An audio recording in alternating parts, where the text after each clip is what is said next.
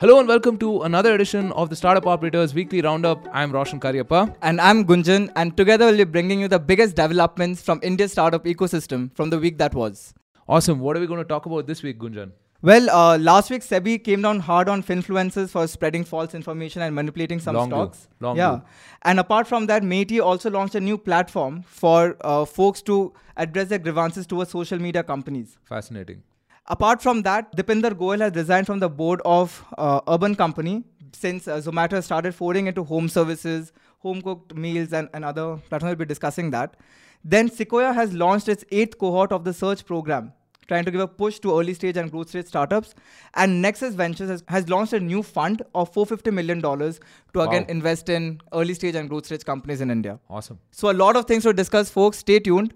And folks, if you haven't already subscribed to our channel, please consider doing so that more people like you can discover our content. And also share this video with your friends who you think will like it. So Roshan, how was the week for you? The week has been awesome. I don't know if you guys noticed the flashing lights in the background. I think we should put out an epilepsy warning or something of that sort. Yeah, I mean, the studio is getting slightly jazzed up now. Hopefully, with a little more budget, we'll be able to up the production quality. It's a work in progress. But yeah, a lot of positive news this week. Foxconn is considering setting up a plant here. They're spending about $700 million, which is really not a lot from a Foxconn perspective. But more importantly, they're creating about 1 lakh jobs, right? Which is amazing. We talk about how India skipped the whole manufacturing curve and just jumped right into services. And manufacturing is something that, we really have to develop the skill set, right? Right now, 35-40% of our population is employed in agriculture. So we don't just need agri reforms, we need manufacturing, we need services, we need all of those things to come together, all those cylinders to fire, as my friend Nirav says, right? So I'm very excited about that. Great. Well, and I think just before we started shooting, you were talking about, the way Reels and YouTube Shorts have taken over our life, right? You don't know where 30 minutes of your life has just gone by. Yeah. Right? Really. And while these Reels were mostly geared towards lifestyle, cosmetics and entertainment, recently there's been a new category of FinFluencers that has come up, which are giving a lot of advice on which stocks to invest in, which stocks to sell. Right? And SEBI has started cracking down hard on them. So on last Thursday, SEBI has barred 45 entities, which include some names from Bollywood, from trading in the securities market because they were manipulating the share prices of 2 companies by uploading YouTube videos. They were uploading videos to kind of influence people into buying stocks of 2 companies, which are Sadhana Broadcast Limited and Sharpline Broadcast Limited, for lucrative returns. Now, how this usually works is by convincing people who really do not know much about financial products, because of course it's big words, very technical. A lot of jargons. So people, and they're promoting as saying, hey, double your money in X days, right? And to the moon. Yeah. And people are pumping money into the stock, which raises the share price. And these people who are manipulating them, they offload the stocks and gain a profit, right? And SEBI has decided they're going to crack down hard. But this opens up a question this opens up a debate between free speech as well as propagating false information. So what's your take on that? See, no speech is absolute, right? There is nothing like free speech. Speech always comes with responsibility, right? There is this famous quote by a judge, an American judge, who said, what if you shout fire in a crowded theater, right? You do have to assume some amount of responsibility. And so I really expected the regulations to come sooner because all kinds of things were happening on the FinFluencer front, right? Don't get me wrong. They definitely provide a lot of value. I think, for folks like me who are finance noobs, right? It is nice to understand some of these terms related to equities, investing, and so on and so forth in a simple, jargon-free language. But at the same time, right, I think they were also misusing the trust that some of the consumers and viewers had put in them. So it's long due. And see, investing advice is regulated in India, right? You have to be a SEBI registered advisor to offer financial advice. But these folks were, it was a jungle raj out there, right? You had all kinds of advice.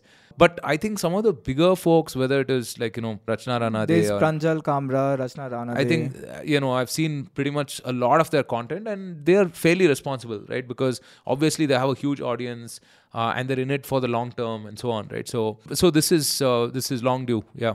Yeah, and these guys, I mean, just to understand the scale of how many people they're influencing, if you just look at the number of subscribers they have on YouTube, Huge. some of them are like 4 million, 5 millions. Dude, you should see some of these Telegram groups and everything. Yeah, right? I mean, insane. So SEBI is right now cracking down on what's already out there. But there's so many of these internal WhatsApp and Telegram groups which are for members only. Yeah. And I'm sure a lot of, information is peddled there as well. Yeah, it is. I don't know, man. I mean, I just feel like investing is a long game, right? Even if you don't really learn up all of the nuances, I mean, at least apply some basic principles. And I'm sure there are more than enough courses out there that can guide you on those things. All these sort of fly-by-night operators just take advantage of your greed, and this is just as old as time itself, really. But let's take a step. Let's zoom out a bit, right? And not look in terms of content creators, but in terms of platform itself, right? Of course, we have heard a lot of stories of how social media platforms like Facebook, Twitter, YouTube, Instagram are kind of shaping up public opinion and directly impacting our lives by influencing us on who to even vote for, right? And not only in politics, if you look at how Facebook influenced people into believing that, hey, you know what? COVID vaccine is a way for the government to sterilize the population. Right? And not COVID. And like years back when polio vaccine was a way of sterilizing the population.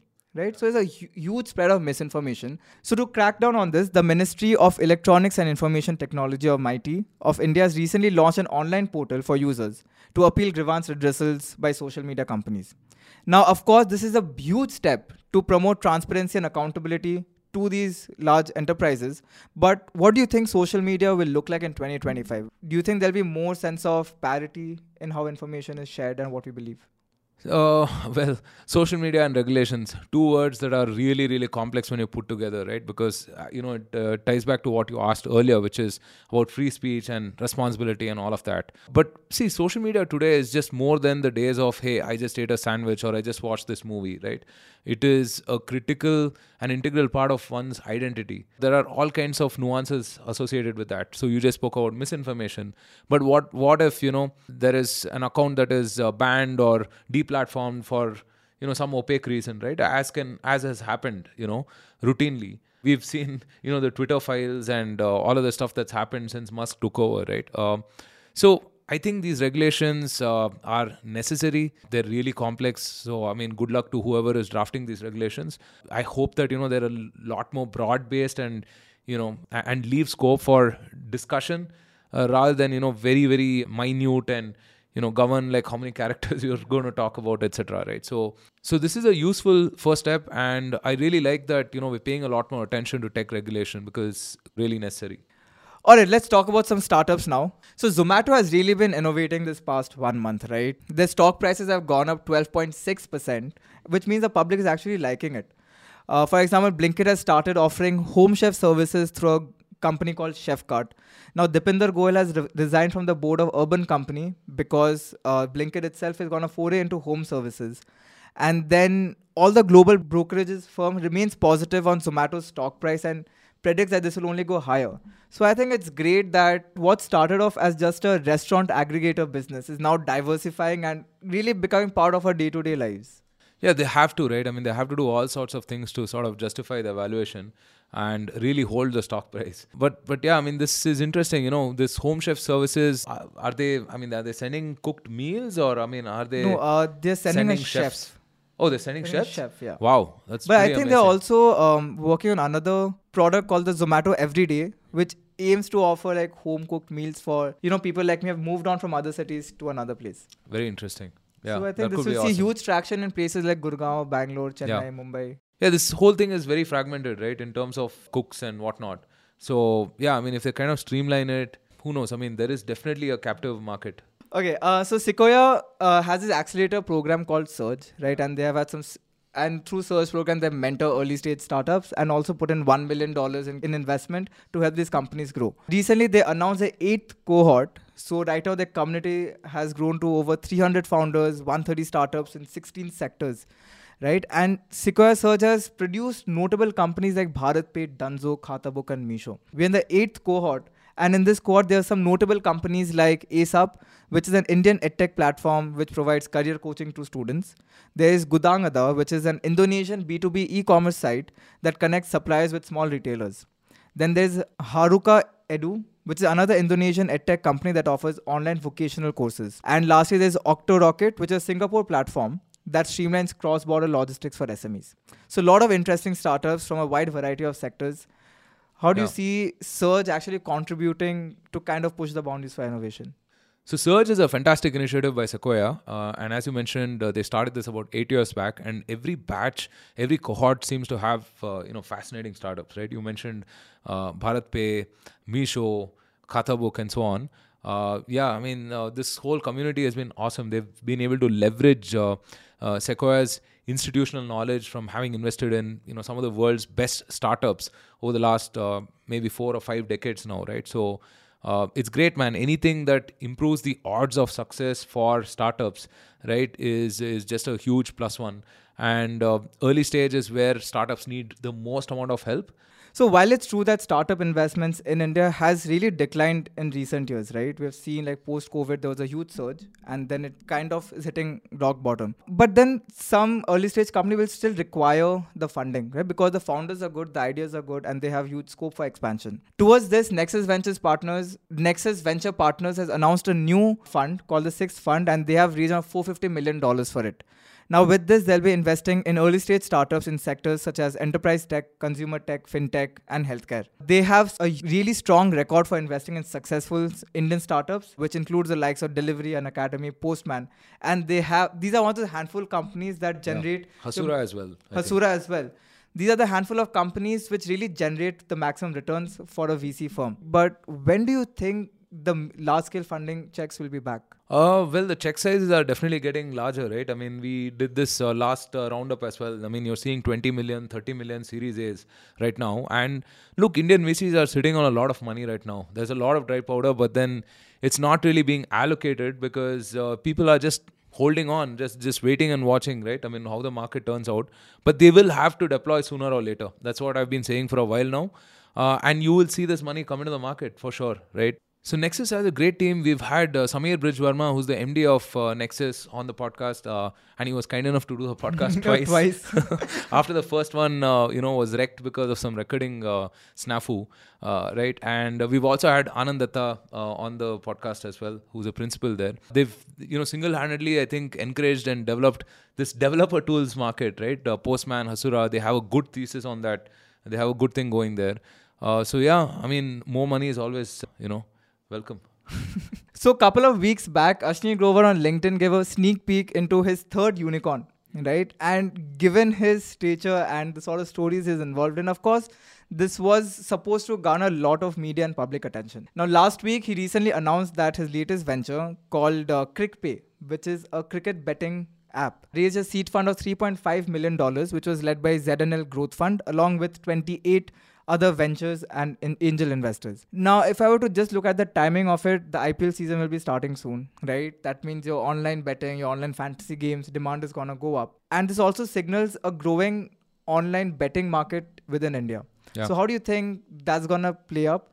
And also, just one caveat here, we know Ashneer Grover only speaks dhanda.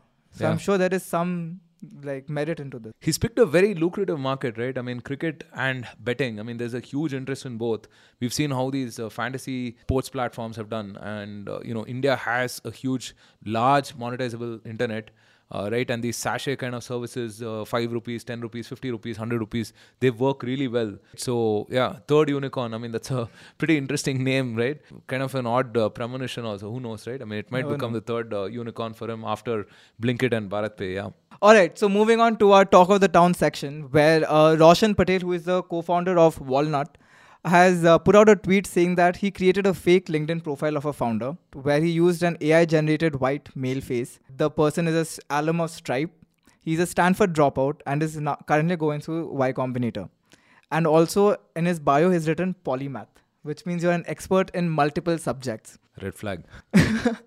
Now, within 24 hours, he had a VC reach out to him saying that, hey, I'm interested in what you're building, would like to invest. I don't know why this is surprising to a lot of people, right? I mean, people were replying to this, and even, folks who are really experienced with startups and so on, right? I mean, VC is a hard game, man. I mean, it's a really, really hard game. There are very, very, very few fundable startups out there. And so if you are a VC or an analyst or whatever at one of these firms, you have to chase the next big thing, right? So yeah, I mean, it's nothing surprising here. And early stage, you have to bet on teams rather than ideas, right? I mean, ideas tend to change, and ideas are only as good as execution. And the best bet you have that the execution will work out is the caliber of the team, right? So someone has been to Stanford, someone who's a YC alum. Obviously, there's a certain credibility to them, right? So yeah, there's a certain pedigree to it. So you can't ignore that. I don't want to comment on the whole white male thing, right? I mean, I would definitely say, in my opinion, is that, I mean, if it was any other combination, right, in terms of gender and color, with those credentials, I think, they would have equally seen someone reaching out to them, right? I mean, let's see. I mean, maybe they should A/B test that, but hopefully there are better things to do than that.